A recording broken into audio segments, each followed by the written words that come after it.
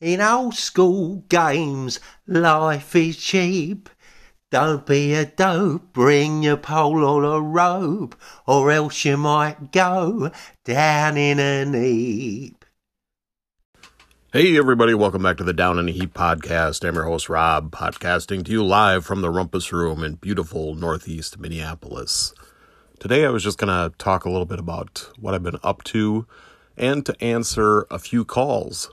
I'm still not, I haven't tried really hard, but all the obvious ways to get back on Discord aren't working.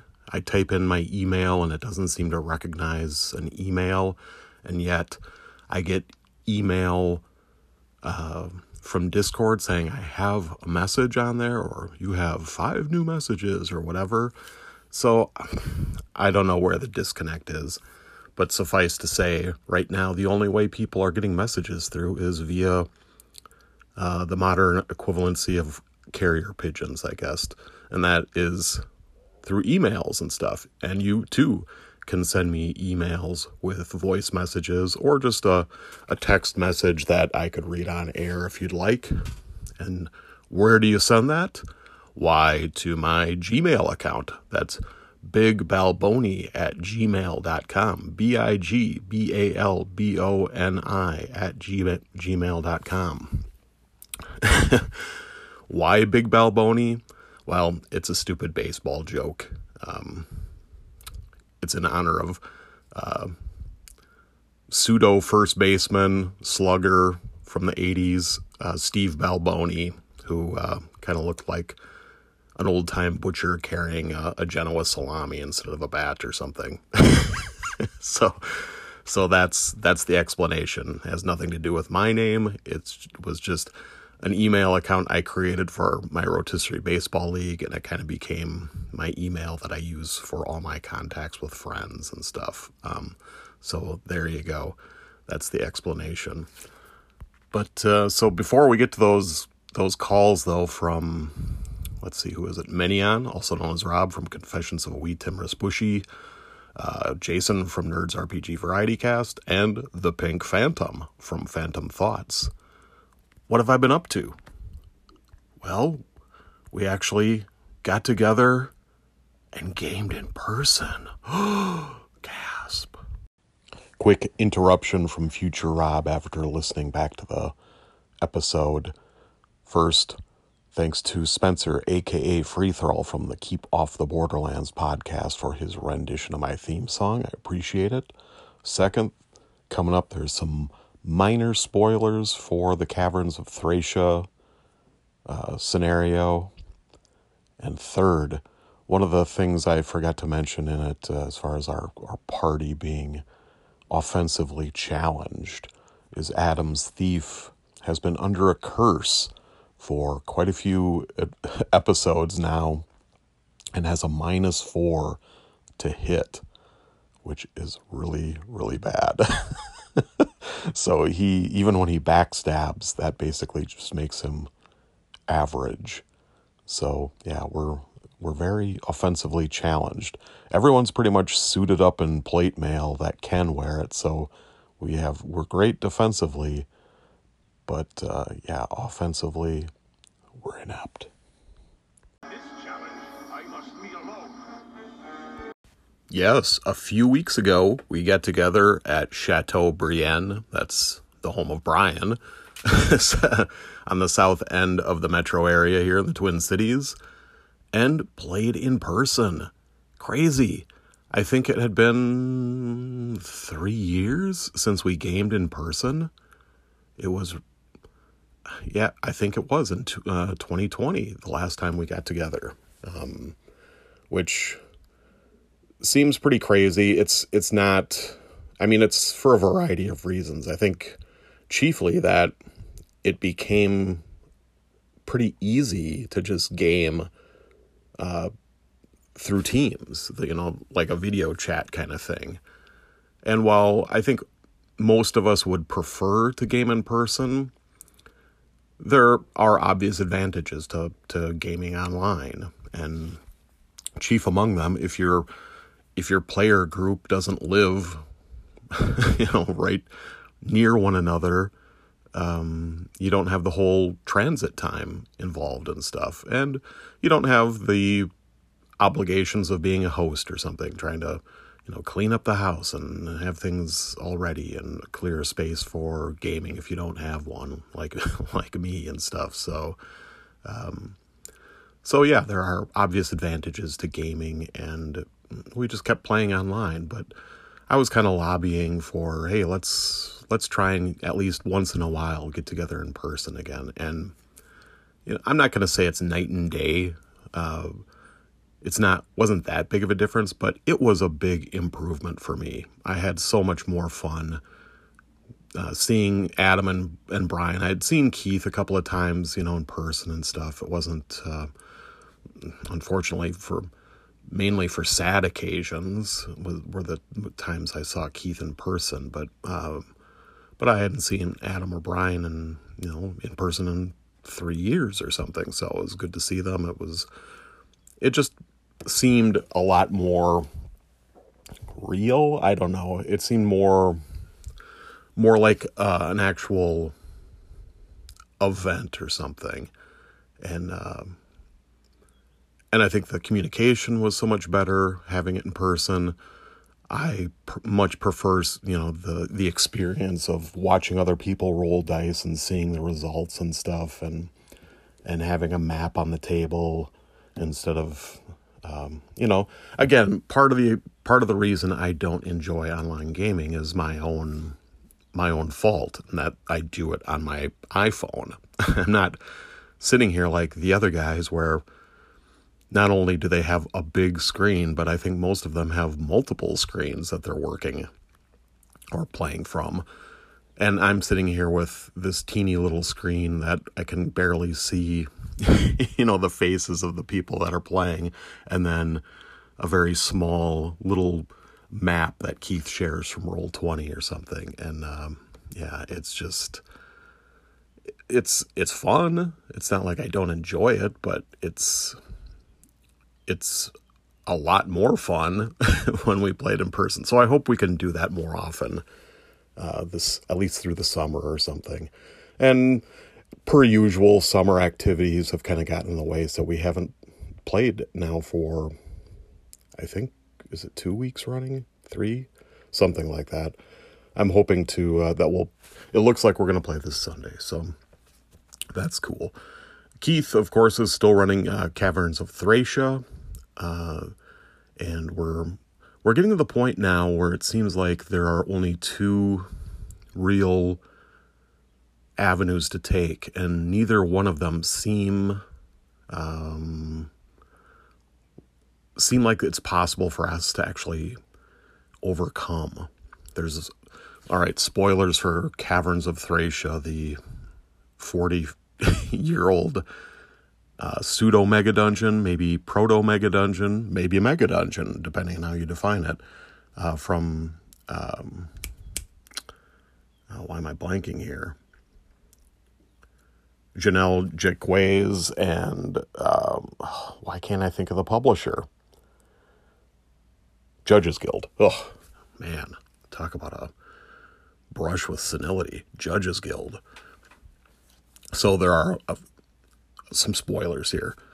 There's an underground fortress, and then there's this almost like Never Land that we discovered via a teleporter, where there's something of a palace.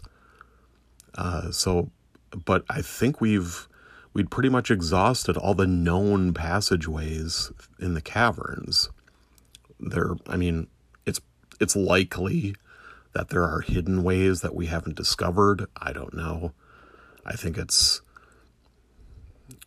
we've worked out kind of an agreement with one of the factions to try and aid us in at least getting into the underground fortress, but we don't know really if we can trust them to back us up.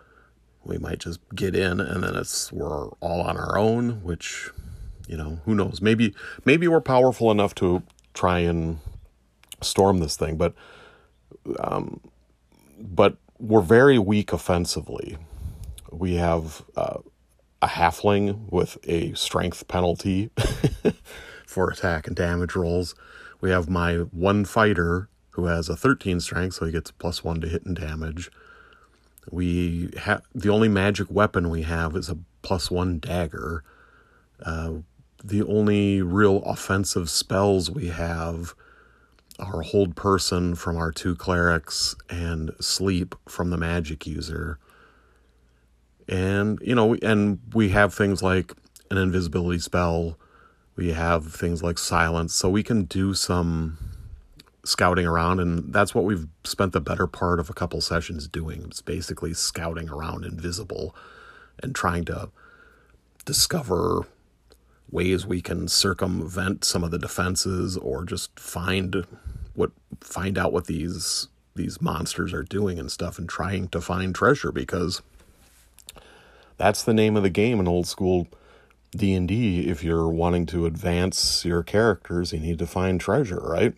And at the end of the session, we hadn't really engaged in any combat or anything, nor found any treasure. So I think it was just kind of like, well, let's do something. And we knew there was a giant spider that had kind of snuck onto the scene during a battle and bit, I think, Brian's halfling. One of the characters had been bit by the spider and was kind of paralyzed or something, and we were able to chase off the spider and recover the body and get the hell out of that combat before we got overwhelmed. But we never really tracked down that spider, so we're like, all right, I was kind of voting against it, but the other, Brian and Adam, both seemed to want to try and take it down. So we snuck up on the spider. We're still all invisible, so we unleash hell, which with a volley of missile weapons, which scored, I think, 1 hit from us. So we're all then visible, or maybe a couple henchmen weren't. I think there might have been 1 or 2 characters that were still invisible. The thief, Adam's thief, he was waiting for the opportunity to backstab. And the spider, sure enough, he stepped out, hit with a backstab. I think he did a decent amount of damage. And my fighter hit and did some damage too and stuff. But it was a few rounds, and there were a few saving throws that needed to be made, and we luckily made them versus poison and overcame the spider. And we're thinking, all right, let's get to the treasure now. There's a cocoon here in the spider web that maybe it's wrapped up some victim that has something of worth on it, or maybe it's just some kind of loot bag or something. Who knows what it is? So we haul down the cocoon, cut it open, and it's full of baby spiders. Well, obviously, yeah, we should have known it was full of baby spiders, but what we really should have known is there would be no fucking treasure, because there's never treasure with these bugs. I hate bugs. All they are is a resource sink and a source of nasty attacks like poison or paralysis or blood sucking or spitting oil at you or something like an oil beetle. So bugs, from now on, as a player, I'm lobbying against any kind of attack on bugs, because you don't get anything for doing it. All you do is die. That's what you get from attacking bugs. So if you can bypass them, bypass them. If you can run away and just not deal with them, don't do it. Because there's never any maybe I should look. Do bugs have treasure? Like, if they're treasure types and stuff in BX.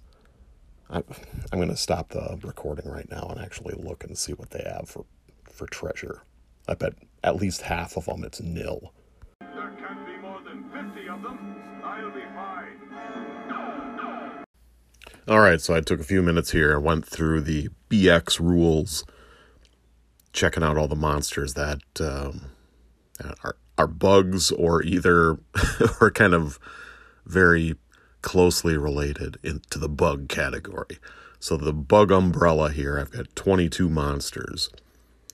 And it wasn't quite half of them, but 10 of the 22 have a treasure type nil. 5 of the 22 are identified with treasure type U, which is, kind of a personal, like an incidental treasure type. So that's 10% chance for 1 to 100 copper pieces, a 10% chance for 1 to 100 silver pieces, a 5% chance for 1 to 100 gold pieces, a 5% chance for 1 to 4 gems, and a 2% chance for 1 magic item. So it's unlikely there's going to be treasure, and also unlikely it's going to be very valuable. 2 of the 22 have treasure type B, which is a pretty good treasure type. It, on average, yields around 2,000 gold pieces worth of treasure. 1 of the 22 has treasure type L, which yields on average 250 gold pieces. 1 of the 22 has treasure type D, which is a good treasure type, and that yields on average 4,000 gold pieces, but that is the purple worm. So, that's a really tough creature. And 1 of the 22 has treasure type V, which is a kind of like the treasure type U, one of those individual treasure type kind of things, incidental, but it's a slightly better one. There's a higher chance for gold, there's a higher chance for gems and magic, still only like 10 and 5% respectively, and there's even a 5% chance for platinum. But those are, that's how it works out. And of course, this is rules as written, right? That's if you're using monsters and placing treasure in the manner which BX outlines. So obviously you can design scenarios and encounters that don't use that. I mean, you could have a group of giant beetles that are infesting a lost temple or something, and the temple has treasure, but the beetles are the main adversaries that are, occupying the space. And even though the beetles are listed, fire beetles are listed as having treasure type nil, they have nothing. I mean, you could design a scenario where there is treasure in this lost temple or something. So it's not like you can't have bugs guarding treasure or something. But my point is that if you are using the procedures outlined in BX, in many cases there is just really nothing that you're going to get except misery for fighting these bugs.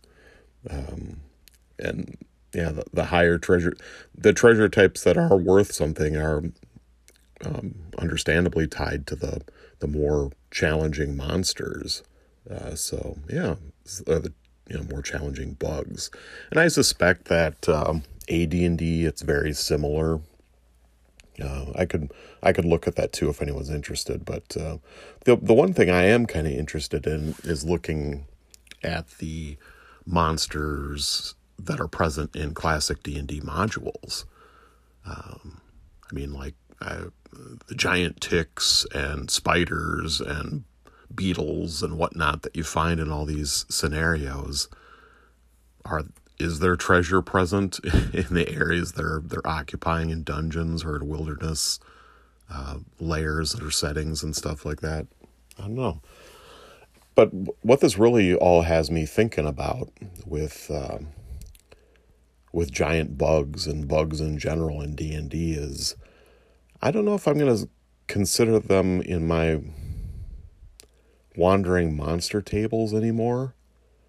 I mean, you can certainly use that approach, but so when I'm stocking a dungeon or stocking like hexes and a hex crawl, I use the procedure outlined in BX where you're where did I put it now?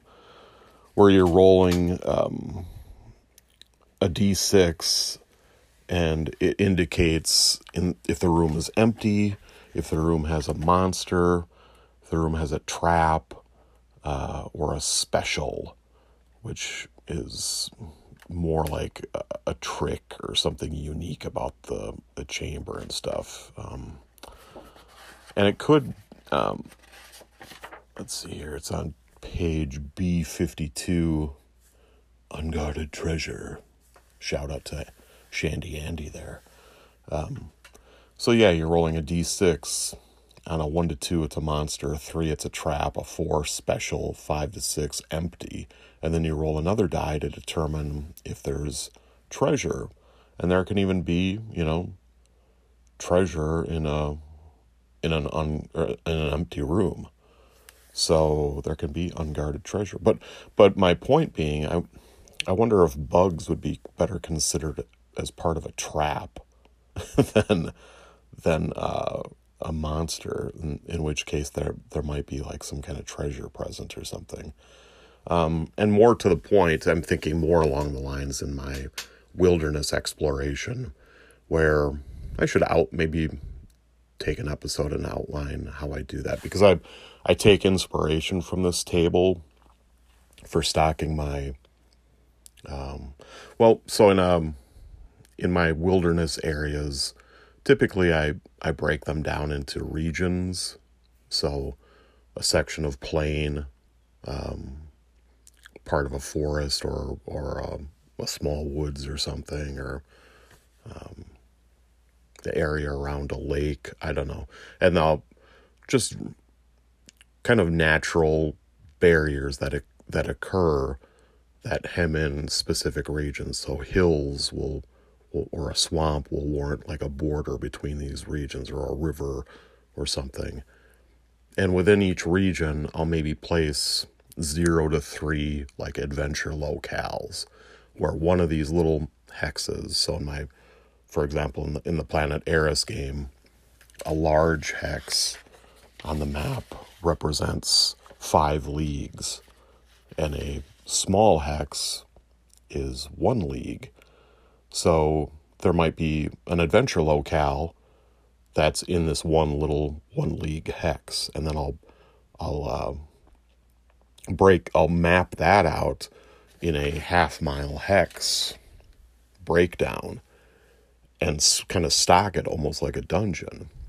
And what's maybe tying it together is a set of ruins in there, or a dungeon, or the lair of some apex predator or something. But then the area around this tower or ruin, dungeon, lair, whatever, can have all kinds of other little things going on. So I use a table similar to this to stock all those little hexes. And in the wilderness, I have a higher percentage for like an empty hex or something that just doesn't have anything of interest. But there can be like, you find something incidental. There's, I don't know, a recent kill or something, or signs of tracks of the apex predator or whatever, or a lair. Maybe there's a hunter's cabin or something, or an abandoned campsite. Can be any of these things. And hazards is one of the categories I have.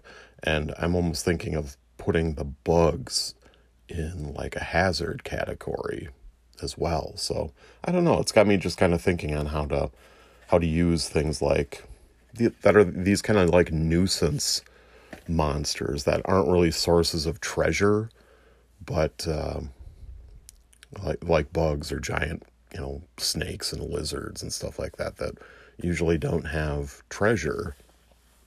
So I don't know, just got me thinking, and maybe I'll, if people are interested, I could do an episode on how or get more detailed. Maybe I could just sit down and make up like an adventure locale or something using the procedures that I've been doing and stuff. So if you're interested, I just listened back to my last segment, and I don't feel like I really explained things well. So what I mean by using these nuisance monsters like bugs especially, but also giant lizards and snakes and things, and is thinking of them more like a living trap than as some kind of monster encounter.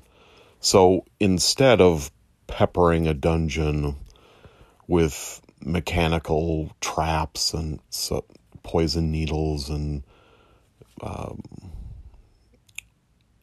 pits and pendulums and all this stuff, maybe having these giant bugs as making up a large percentage of or a sizable percentage of the possible, like, quote unquote, traps that are more or less just there to block the progress of the party or to prevent someone to getting at some treasure or something. And that way there's maybe a little bit more incentive for the players to think about trying to tackle these bugs and stuff. I mean, I just feel like if you're using really dangerous monsters that have save or die poison, that a lot of times have a hard carapace, so they have a really good armor class, in some cases doing a lot of damage, like multi-attack pincers for 2d6 damage each and stuff. I mean, some of these bugs can deal out as much damage as a cave bear or something, and they're maybe 3 hit dice or something. And then, like multi-attack paralysis, and then they'll have no treasure. It just seems a little bit like it's kind of going against the model of the game, where it's risk reward and you take all these risks, but there's nothing. And I'm not saying every monster has to have treasure. I don't really feel that should be the case either, but maybe if in the procedures, if you are following the procedures, and like I said earlier, you don't have to do any of this. You can just place treasure as you see fit. It's all up to your style and stuff. But I kind of like, when I'm making up these dungeons and adventure locales, I kind of like to be surprised myself by what is there. So I kind of like using some random tables to not only generate the monsters and traps and what else is going on, their hazards and whatnot, but also in placing treasure and stuff. And the procedures outlined in BX will more likely give you a selection of treasure that's kind of what the designers had in mind to have character advancement kind of in line with what was intended in the game. And if you do just kind of pick and choose your own treasure, I think you're a little bit, you're not at risk, but I mean, I think you're more apt to either give away too much treasure or too little treasure. And of course the players are probably your best indicator. If they're getting really frustrated, feeling like they're constantly being whittled away, dying or just getting nowhere and getting no treasure and stuff, then you probably need to listen to them and keep the game enjoyable and stuff. But yeah, this is all just kind of theoretical blah. But I might start thinking of these bugs more along the lines of a living trap, rather than like a wandering monster or just a monster in a room or something. And if you treat them as a living trap in the game, in the procedures of the game, that might give them or have treasure more likely when they're present. I don't know, just something to think about. And now let's go to those calls that I promised you'd be hearing. First up is Menion from the Confessions of a Wee Timrous Bushi podcast. Take it away, Menion. Welcome to the penthouse, Thunder. Hey Rob, this is the other Rob, also known as Menion, of Confessions of a Wee Timrous Bushi. I'm calling in regarding your Kickstarter information. I hadn't heard of Shadow Dark. I mean, hey, I live under a rock. What can I say? Knave I have heard of course, but I was unaware of the Kickstarter for it, so thank you for bringing that to our attention. The Swords and Wizardry one did actually get my attention, however, but I thought, the same as you, I've already got two different versions of the hardback, and do I really need another one? Until about early this week, and then I thought, well, it might be kind of cool to have like the PDF or the option to print out something. So I looked on the Kickstarter, and of course it had already closed, so I missed that one. But if it comes up on Drive-Thru RPG, I might download the PDF just to see what the layout is like, more than anything else, really. I think that's about it. One thing that's got my attention, and generally I avoid Kickstarters these days because by the time it comes through, sometimes I've lost interest. These things sometimes take so long to come to fruition, which is understandable, right? But I always feel like it's a bit of a pain, and the postage out here to Japan is pretty costly, so it's a little bit of a turn off, What was I going to say? Oh yeah, I was going to say that I'm interested in the Black Sword hack, and that's already stopped as well, so that's another one I've missed. The Black Sword hack, I think it's the second edition of that. It's come out. I looked at a vid who did that. Good Dungeon Craft, I think, has a vid about this on YouTube. Looks really, really neat anyway, so I'm going to keep an eye out for that. And if I've got the old version, but if the new version becomes available, or if the Kickstarter is still open, I might kind of have a little look into that one. Anyway, that's all from me. Take care, and look forward to hearing from you soon. Bye-bye. Hey, thanks for the call, Rob. I appreciate it, and I appreciate you helping out and sending that via email, because I know you would initially the message was sent to Discord, and as I've outlined, I'm having a lot of trouble with Discord, so I tend to, especially since I haven't been on Discord, I really do feel like I'm kind of living under a rock now. So that's where I used to hear a lot about various products that were coming out, Kickstarters and whatnot. So I'm kind of in your boat now. The Black Sword hack does sound kind of cool. There are things about the Black hack that kind of bug me, but I think it's definitely a workable system and stuff, and I love I think the Black Sword hack is emulating swords and sorcery, and especially from a Morkakian kind of viewpoint, the Elric books in specifically. So I think that could be pretty cool. I do have Chaosium Stormbringer, and as I've said many times, that's a game I'd love to give a whirl sometime at some point. And I think I'd be more likely to try that first, but if it didn't work out for whatever reason, if the guys I play with weren't such fans of BRP, and I have some misgivings about BRP, having never really played it in a fantasy genre, just in more like Delta Green and Cthulhu and stuff like that, where there isn't melee fighting. But in Stormbringer, all the characters have a % chance to attack and a % chance to parry, and I just kind of wonder how many of the exchanges are going to be nullified by a parry.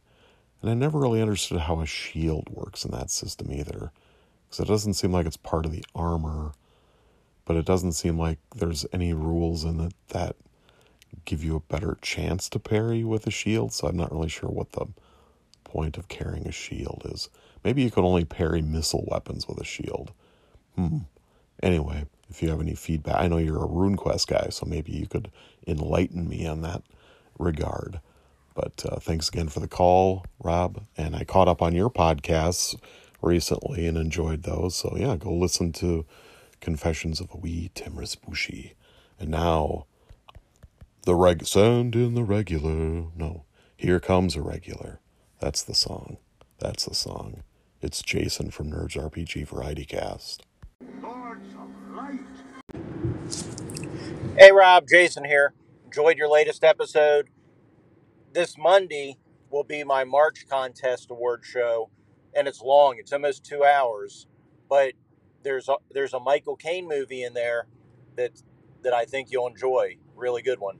I don't want to ruin it, but there's a lot of good entries in that, so I hope you do get to listen. The Clash of the Titans one was a lot of fun. In June, we're doing The Dungeon Master from 1984, which, is not a good movie. But in July, we'll hit The Princess Bride, which is a good movie. So, it's all good. Ups and downs. I hope you figure out Discord soon, but if not, we'll still manage to figure out how to get together and talk about games. So take care of yourself, and I will... Oh, by the way, you talk about... Well, I'll give you another call. Hey, Rob. So second call, you were talking about preferring granularity to advantage, disadvantage. And I do too normally. It depends on the game. I can go with either one. But what I'm doing over my show, one of the weird things I'm doing is I'm trying to find the best system to run modern action with. So what I did is I picked a scenario from a Mac Bolan Executioner book by Don Pendleton. I don't know if you remember them from like the 70s and 80s, Men's Adventure. But anyway... So it's this guy. He's the guy they based the Punisher on, but it's this guy doing assault on this mafia, this house with a bunch of mafiosos in it, and I'm going to use Top Secret First Edition for the June entry of that. So look forward to that because there's all kinds of granularity in that episode. Hey, Jason, thanks for the calls. I appreciate it. And yeah, I just did recently listen to that military movie episode you did. It was enjoyable, and I heard some movies on there that I haven't seen before, including the Michael Caine movie that you're talking about, Too Late the Hero. So I need to check that out. When you said a Michael Caine war movie, I was thinking The Eagle Had Landed or something, but this one's a little more obscure than that. I wish I would have called in because there were some that didn't get brought up that I think are... I mean, there's so many good military movies and stuff, but one of my favorites, Guns of Navarone, wasn't brought up. And I think of military movies too as kind of falling into two camps. One is kind of just the adventure movie, which is generally totally fictionalized, like Guns of Navarone. And then there are ones that are actually depicting actual battles or campaigns, or like the memoirs of some soldier or group of soldiers, or something like Band of Brothers or something. But yeah, that was a good episode that you did with Eric. I enjoyed it. And I don't know if I'm going to get around to watching The Dungeon Master, especially when you say it's not a good movie. I don't know if I want to spend my time doing it, but I'll call in with something on The Princess Bride because I've seen that several times and stuff. But yeah, and as far as granularity goes, the Mac Bolan Executioner novels, yeah, I read some of those when I was younger and stuff. I think I still might have a couple of them laying around somewhere. I kind of remember seeing the cover of St. Louis Showdown at some point recently. But yeah, granularity, Top Secret would be a great choice for a granularity game. But I'm not going to address that here because the Pink Phantom's waiting in the on-deck circle with a call about, a more detailed call about that. So let's go to the Pink Phantom from the podcast Phantom Thoughts. The best is saved for last. Hey Rob, the Pink Phantom here. Good to hear you back on the mic. I wanted to chip in on the discussion of advantage, disadvantage, and just something I wanted to bring up, and also a question. The advantage, disadvantage isn't the only way that you can get bonuses and stuff in 5th edition. They do have proficiency bonuses if you're using tools and weapons and skills you're proficient in. Ability score bonuses, which are more prevalent in fifth edition than they are in some of the old school editions. There's class bonuses like Bardic Inspiration, which the Bard can give out, which allow people to roll a dice to get a bonus. The Battle Master Fighter with their superiority die. I think the Bless spell that the cleric does works the same way. It gives you a bonus die that you can use in certain situations.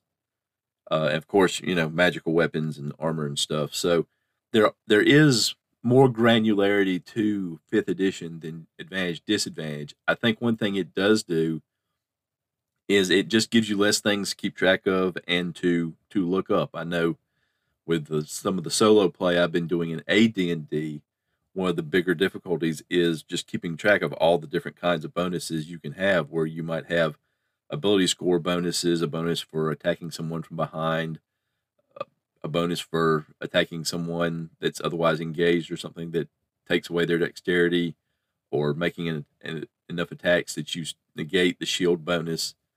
So there's a lot to keep track of that way, and a lot of times if you put the numbers together, you could get the exact same result just by utilizing advantage, disadvantage, and not having to keep track of many different things. I know some people think that's a strength, not a weakness in older systems, and some people see it the other way. But that it is a difference, and I don't think it's a dumbed down system is what I'm trying to say, advantage and disadvantage, because it's not the be all end all of the system. It's a component of the system of 5th edition, and I think there are a lot of detractors. I'm not saying you did this, but I think there are a lot of detractors of 5th edition that like to act like it's the only thing, and so it's just a dumb system because of that. The question I had was, and you really got me thinking on this, because I got to thinking, that's interesting. You talked about granularity, liking to have granularity in the game system. But what is the point of granularity in a system like pretty much every edition of D&D, where every result is either straight pass or straight fail? There's no partial successes. There's no failing forward. It's just you either got the number you needed or you didn't. You needed to roll a 19 with all your bonuses, and you ended up with an 18. There's no difference between an 18 and a 2. And in some of the older editions, there's not even a difference between a 19 and a 20, or a 2 and a 1, because there's no built-in critical fumbles or critical hits and things like that in the older editions. So what do you see as the strength of granularity in a system where granularity doesn't really add up to anything other than, do you have a bigger number or do you have a smaller number, versus a system where let's say there was a system that only used advantage and disadvantage, where you just have one bonus, but it's a pretty sizable bonus. I think I've seen several places where it's written where people who say they've done the math, and it's a +4 -4 is basically what it adds up to. Like, and I believe you brought that up on your show. You said +4 -4. But if you get to +4 with 3 bonuses, or you get to +4 with advantage, disadvantage, what do you see as the advantage, for lack of a better term? I probably should break out the thesaurus here, to having a more granularity to get to the same result. Just want to chip on that discussion. Love hearing you. Thanks for the movie suggestion, The Last Valley. I have to check that out if I get a chance, and hope to hear from you again soon. Hey, Pink Phantom, thanks for the call. I appreciate it. Yeah, as far as disadvantage, advantage systems, I know that 5e, there's a lot of other dials that are turned, but most importantly, the proficiency modifier. But I wasn't really talking about 5e when I was kind of giving a critical examination of that. I do think that in 5e, advantage, disadvantage is the primary dial that's used mechanically to turn things up or down.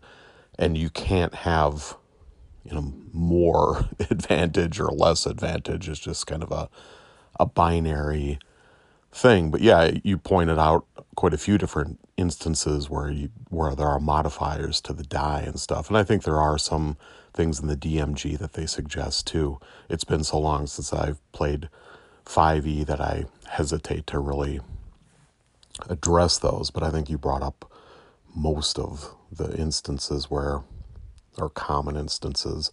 And yeah, it's not just an end-all in 5e, but I think it is something of an end-all in a lot of the, especially rules light indie category games that have come out in the last 5 years or whatever.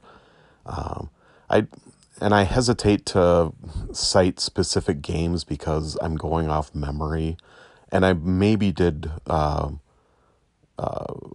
Shadow Dark a disservice by talking about that because I haven't read the Shadow Dark rules. I'm just going off of I watched quite a few videos reviewing Shadow Dark by people that had read like the quick start rules and stuff. So going from those, and they'd have, like images up on the screen, like a page pick or something of the quick start rules or something, so I could kind of see what it was. And my criticism was aimed at the thief in Shadow Dark, where all the thief got was advantage on any kind of thiefy abilities or activities and stuff. And my question was, well, other than dexterity, there's no granularity there. It's just, you don't get any better with level. You just, and of course the referee could give modifiers depending on how they saw the difficulty of the task. If it's a particularly hard or easy lock to pick, maybe there's a bonus or penalty.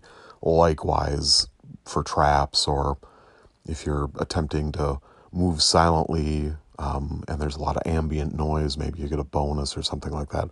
But that's all, GM fiat and stuff. It's not really, well, it might be laid out in the rules. I don't know. Like I said, I might be doing a disservice to that game. But I think there are games out there where it is pretty much just advantage, disadvantage, and it is the end all. And if games do that without also telling the referee, oh, you can tweak things too by giving in addition to advantage, disadvantage, giving a plus or minus 1 to 4 for very easy or very difficult tasks or something like that, or very advantageous or difficult circumstances. So yeah, what I want for granularity is I want player choices to matter. So I want there to be a difference between a character just hiding in a dark place for quote unquote cover, and someone hiding behind a wall or behind a tree stump or whatever, and if it provides 90% cover in an arrow slot, that's a better place to be firing from than behind a shrub where a crossbow bolt could go right through it and still hit you. It might impede it a little bit, but it's not like having a stone wall between you and the archer. That's what I want. And I also want it to matter if your character is blinded from a light spell or something, or is attacking in complete darkness, I want that to matter in addition to some other penalties that they might be facing, or mitigated by some bonus that they might have. I want there to be this ledger that's adding up and ticking down. So I want it to matter when you're firing at long range versus short range with your bow. I want cover to matter. I want all these tactical situations, attacking from behind. I want that to matter in granular ways, not just a blanket approach. And you're absolutely correct that it's a difference. And for some people, they want it to be just this easy way where you don't have to remember anything or look at a page of circumstances or charts or whatever to determine all these different pluses and minuses and stuff. And some people prefer the granularity, and they want to be able to have the actions their characters take, or the terrain and placement on in the combat to matter. And I'm much more in the latter camp. Now, if it's just a one-off, beer and pretzels kind of thing where the outcome really doesn't matter that much, if I'm playing a character for one night, I don't care if they're successful or not, So all those circumstances kind of change my approach to the game. But yeah, that's my thoughts, I guess, on advantage, disadvantage. I wasn't trying to bang on 5e. I was banging on any game that might use that as an end-all kind of thing. And I don't think that's... I do think that's lazy design, if you're just doing it as an end-all. If you're not, and you have other dials you can tweak, cool. It's a mechanic that you can roll out and use, and a lot of people love it.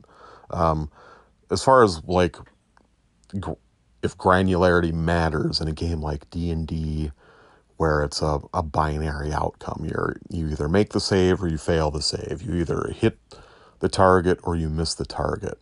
Well, it's really all about affecting the probability of the outcome, I guess. I mean, especially in classic games where, at least rules as written, there aren't things like criticals and fumbles. It doesn't.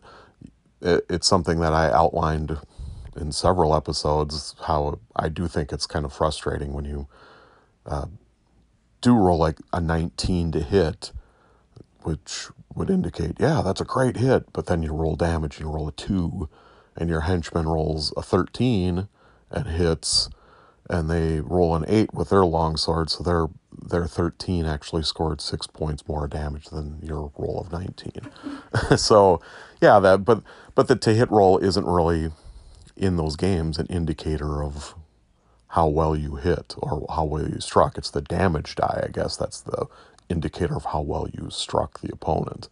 So, I guess the granularity is affecting the probabilities of the hit, the probabilities of the successful saving throw.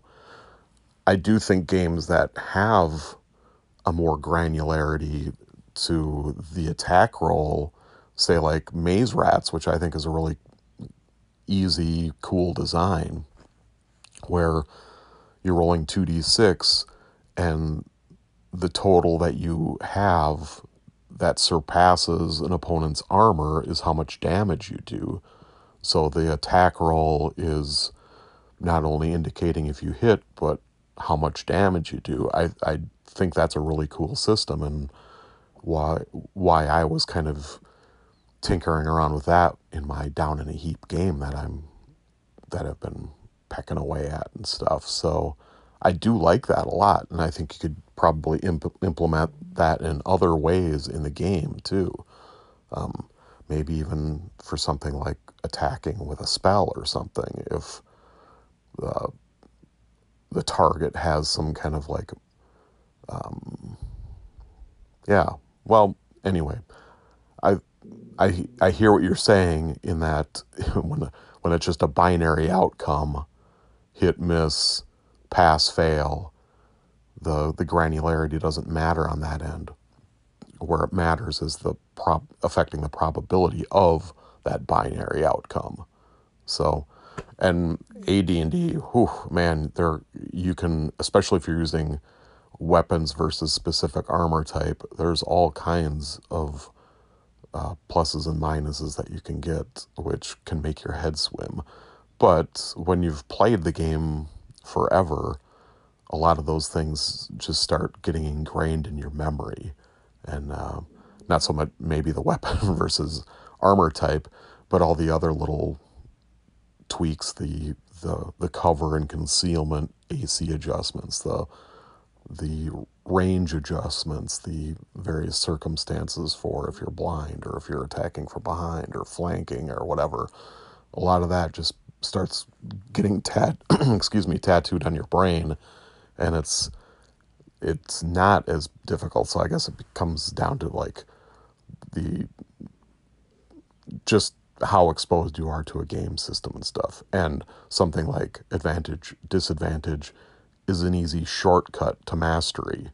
If that's all you really need to remember, yeah, it's an easy bar to entry for new players, and an easy thing to remember if you've had 3 beers and you're running the game.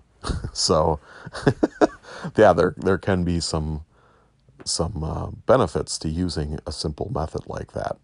But for like long-term campaign play, I want, when combat does occur, I really want the choices that the players make to have tangible granularity and affect the probabilities of the outcomes. So that's just my personal preference.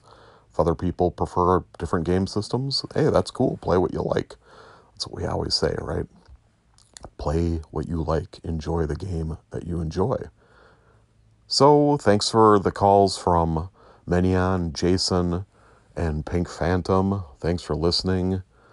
If you do have any comments that you'd like to share, you can email me at bigbalboni@gmail.com, and I will play your messages. And until I talk to you again, thanks for listening, and don't go down in a heap. A couple last thoughts regarding bugs.